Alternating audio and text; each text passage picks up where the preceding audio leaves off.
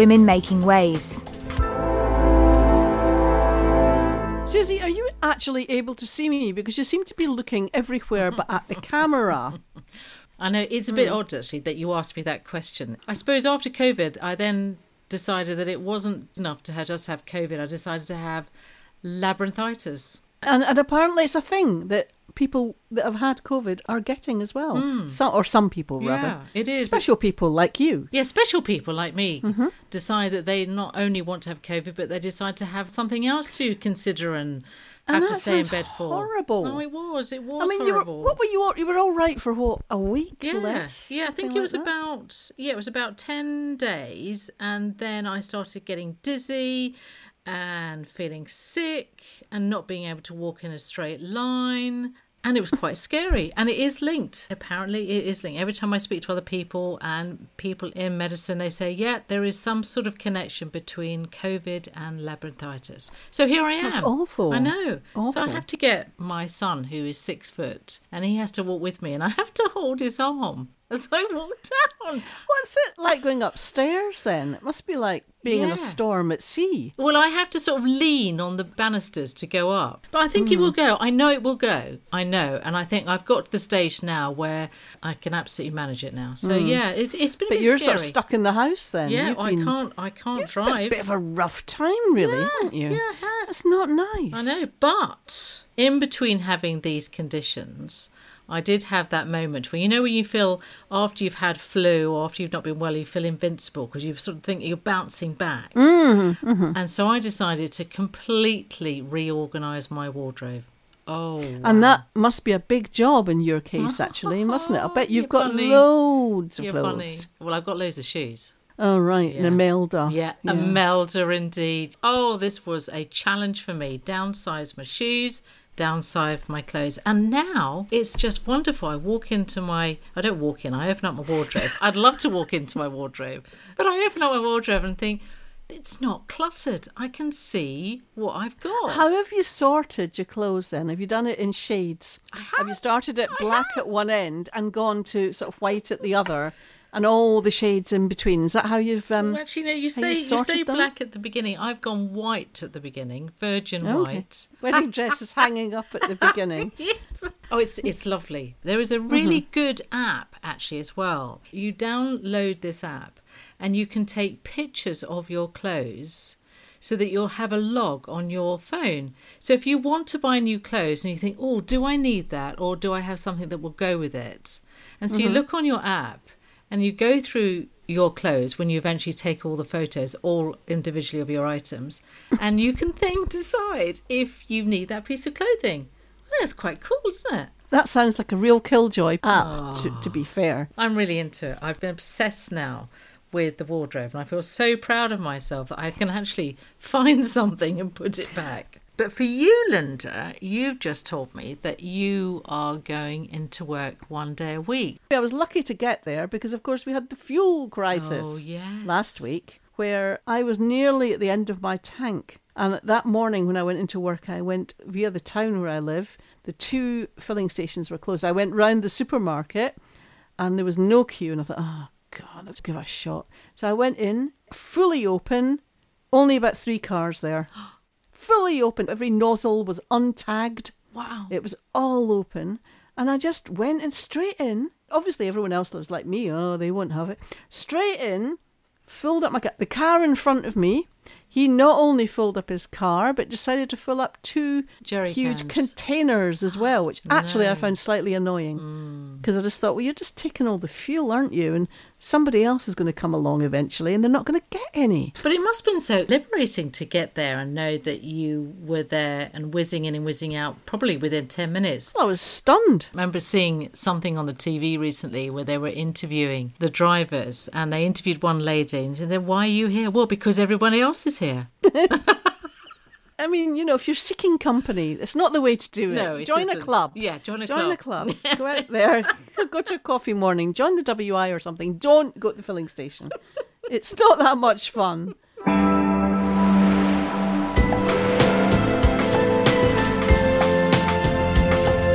You're listening to Women Making Waves radio show and podcast, brought to you by Susie Thorpe and Linda Ness. This show is all about women doing extraordinary things. And our other feature today is Rebecca Maddox. Now, she is a consultant and she's the mother of two, and she is a very firm advocate for helping children.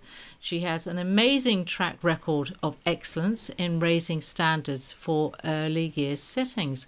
And I'm really interested to see what she has to say about... I know. I'm looking forward to chatting to Rebecca and hearing what she's got to say as well. It's always quite interesting hearing these experts in children and almost like child psychology. Even although they're not psychologists, they do know a lot about child psychology and getting them to do what they want.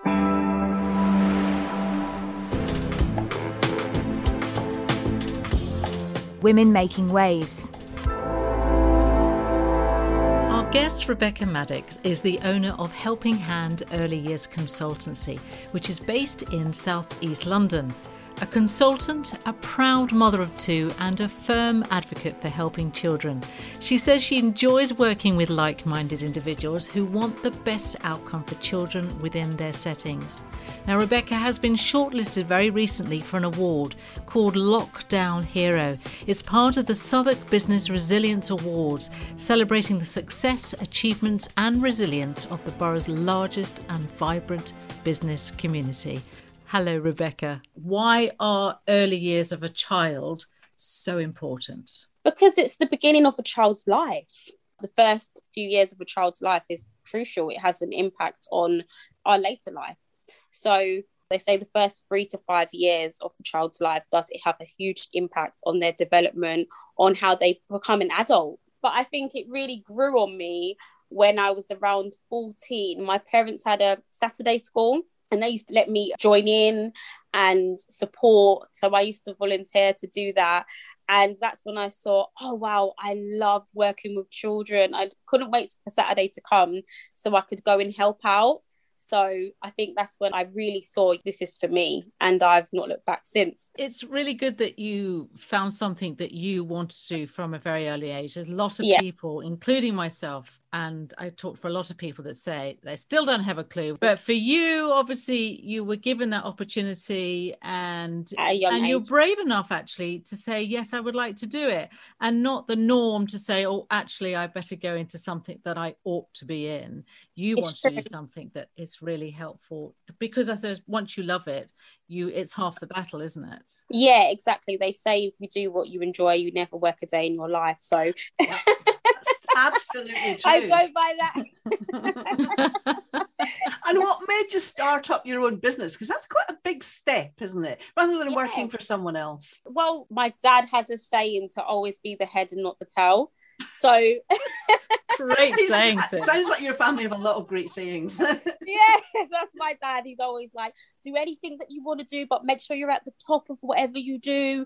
So that's probably where it stemmed from. We're a family that always push ourselves, and we want the best for ourselves, and especially for my children as well. I want to be a great role model for my children. And I've been working in the early years for so long, and I felt like the early years needed me. Like, I can't just stay in one place.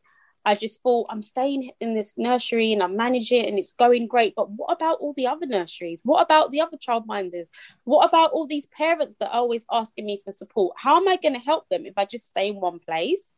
And I'd done a bit of freelance and was supporting some nurseries in between managing. And I remember one of my inspections that I passed a nursery with, the Ofsted lady said to me, you need to set up your own business. I don't know how you turn things around in 5 weeks. Please go and set up your own consultancy. And her name's Rebecca as well. So I don't know if it was a bit biased, but... So nursery providers come to you for help if they're struggling maybe with things. Nurseries, childminders, after school clubs. It might not be necessarily that they're struggling. It may just be that they want to continue to raise their standards. So I may go in and do a quality improvement inspection where I'll look at this is what you're doing, that's fantastic, but you could do this, that's going to bring you up even higher. So a lot of my clients, that is a service that they book because they're always looking to improve. Yeah. You know, before we started recording this, I was kind of scribbling down things about you. And I wrote down, she smacks of super nanny, because you were talking about helping parents. And I really liked that, because a lot of parents do really struggle, don't they? And not all children are little angels either. No. It's true. It's so funny that you say that, because people do say you're like super nanny, but I think I'm a bit nicer, to be honest. Yes, I do think I'm a bit more friendly. Yes, I do find that parents do struggle, and I do find a lot of it is just because they don't have that experience. A lot of parents, it's their first child, or some parents will compare their children to other parents' children and think, oh my goodness, my child's not doing this and they should. And I think that's what happens. And then I'll come in and say, your child is an individual and your child is going to do it when they're ready to do it. There's nothing wrong with them. Do not compare them. And then they're like, oh, okay, so it's okay. Yes, it's okay. So Rebecca, I want to touch on mental health and children and first-time mums, because I think it's an important part now of our world, where years ago you were just made to get on with it. You had to deal with your child for the first time, and there was a stigma about asking for help because you had to do it. Now, thankfully, I almost feel we've got a new normal now. The way of bringing up children now is a far healthier way. Do you think because of people like you are helping younger mums, parents that are lost a partner and they've had to deal with it? How are you finding you're helping these people? And is it very important now to stop this stigma and to ask for help? I think you're completely right with all the points that's raised. And I still think sometimes now parents still struggle to ask for help, because they feel like if I'm asking for help, it means I'm not a good parent, or maybe people are going to look down at me. So I think we still need to really encourage parents to say, no, asking for help is a good thing. One thing that parents need to take on board is there's no such thing as a perfect parent. We're all trying. Even me, I'm a consultant. I have all these years of experience. I had to still figure things out myself when I had my children. You don't know everything, and not everything that's written down reflects your life or is going to help your children. So there's no shame in any of that. I think that there are more community initiatives and support, especially on the maternity boards. There's a lot of Monday walks with mums and community-led initiatives, things like TV debuts about parent support and mental health. There's a lot of businesses that I've also started that are just related to mental health, and a lot of resources that are supporting children with that as well now. There's so many positive affirmation cards, poems, activities, books, stories. So there's so much resources around that now as well. So I just think it's one of those things where everyone just has to remember that we're all human. And there isn't a right or wrong way to do things. So reaching out, asking for support is going to help your children. It's going to help you. It's going to uplift you. They say it takes a village to raise a child.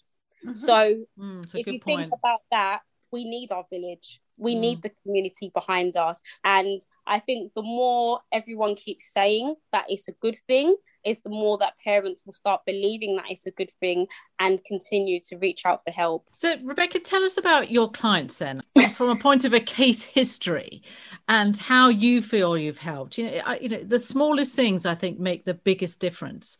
So how do they come to you? Are you sort of referred, or do you advertise? I advertise, but a lot of my clients come from word of mouth, and parents are usually quite anxious and stressed out in the beginning. And I sort of just say, it's okay, just calm down. And then they sort of relax. I think they really get worked up. I think when you don't know how to do something and you don't know how to make things okay, I think that's what stresses them out. So by the time they come off maybe a Zoom to me, they will email me after and say, thank you so much. Like, I've been searching for help. I didn't know what to do. And you've really made me feel okay. Have you ever come across a family? I'm a demon for questions like this, but have you ever come across a family that you just kind of thought, I don't know where to start here. I don't really know how to help you. It's that bad. I actually haven't. And do you know what's so funny about that question is the children that are probably I don't like saying, they'll use the word naughty because we're not really supposed to use that word, but the children that are, challenging, the lovely ones, I find them, I love that. I like challenges, and that's probably another reason why I set up my business, because I don't like things that are easy. I like to know, oh, this was a challenge and this is what I'm going to do. I'm going to turn it around. From your experience so far, Rebecca, what do you think, like one or two of the main areas that people find very hard in the early years that they come to you for help? Like, I mean, for me, when I was having my first child, it was definitely the breastfeeding, definitely the night going to bed, because when you have sleep deprivation, it is the worst thing ever. And I don't think many people realize having a baby is, for me, sleep deprivation. Yes. And you're like a zombie. Yeah. Out of all the people that you see and help, what are the sort of the main areas that people really need help with?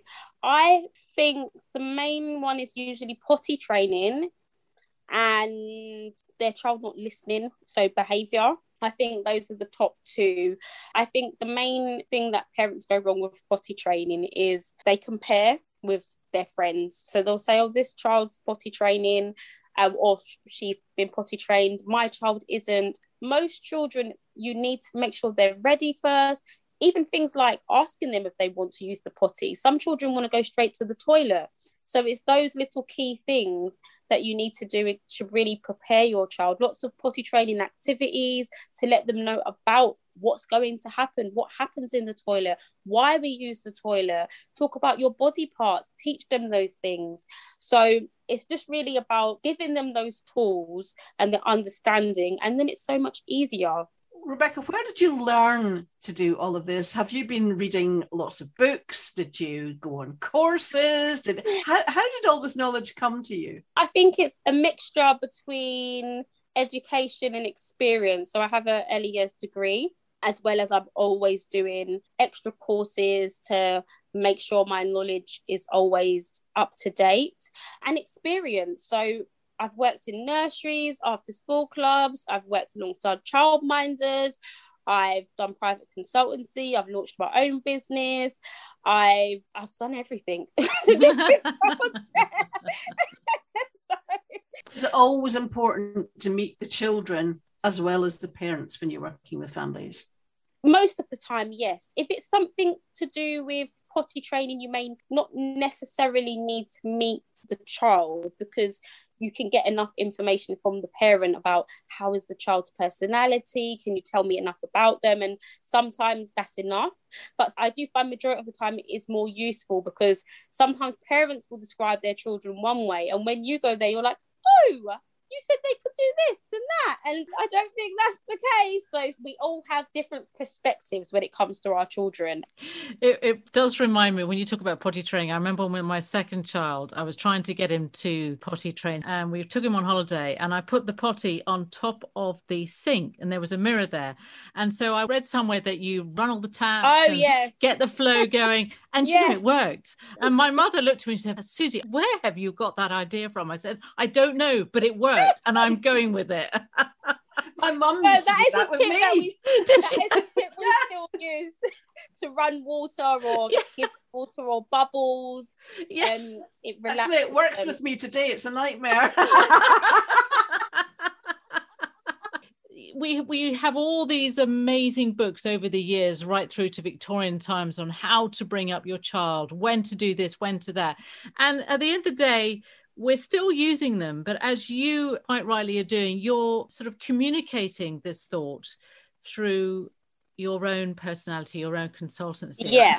It's an age-old thing, is it, how to bring up a child? And I think we stick to what has been done in history, but we are doing it in a way that is calmer and it suits us. It's not so regimented. Do you feel that way? I do find it is like that. There's so much promotion on being kind. I mean, if you look at my social media, I'm probably, up there as well doing that.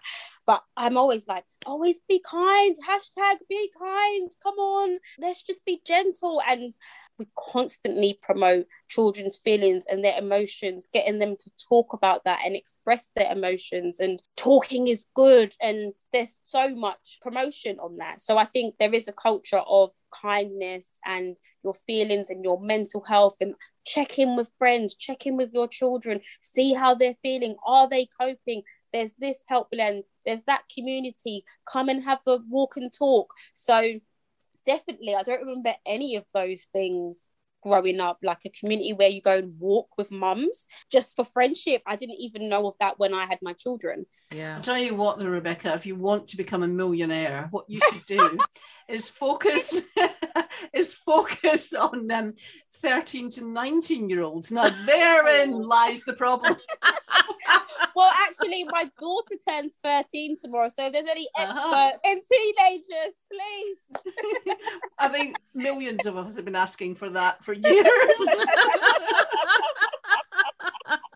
And who did you turn to when your children had problems? Because I think it's always different when it happens to you, and you can be an expert with everyone else. Who did you turn to? I'm kind of assuming it might be your parents. Yes, I think with certain scenarios I would go to my mum and my nan. My nan she's just so old school and always there with advice, and Rebecca, come on, when you was little this is what I did.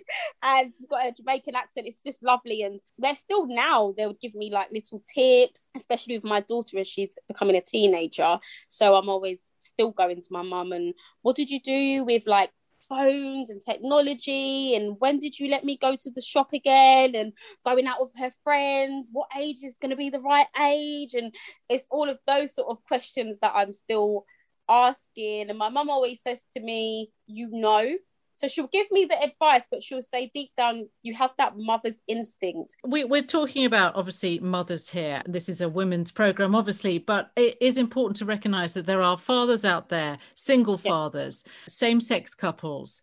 Maybe I'm making a very sweeping statement here, but maybe I find that men find it a little bit harder to ask for help. And it's funny you said that, because my brother also said that I should launch something. So I am considering launching potty training, but just for fathers. Oh, okay. I have had one father come along to a workshop as well, and it was quiet, but he was taking in, what I was saying and participating.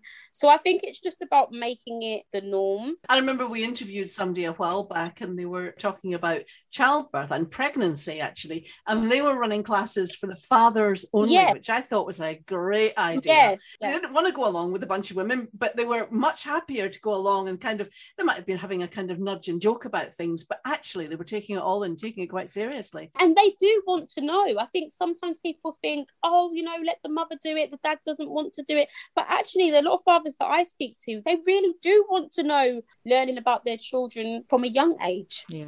So, because there's a lot of single parents that are fathers.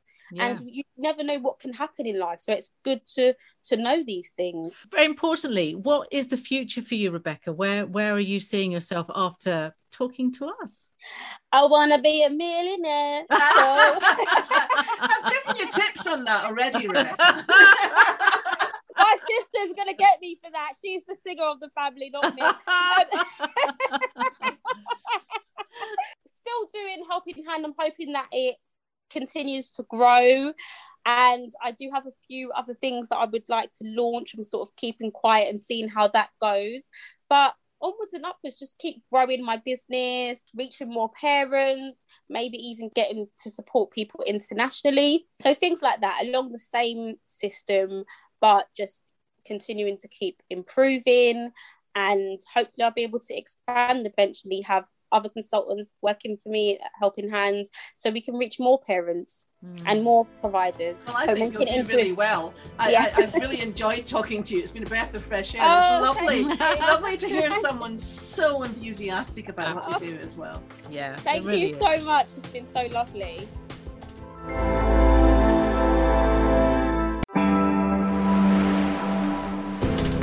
You can listen to our interviews by visiting womenmakingwaves.co.uk.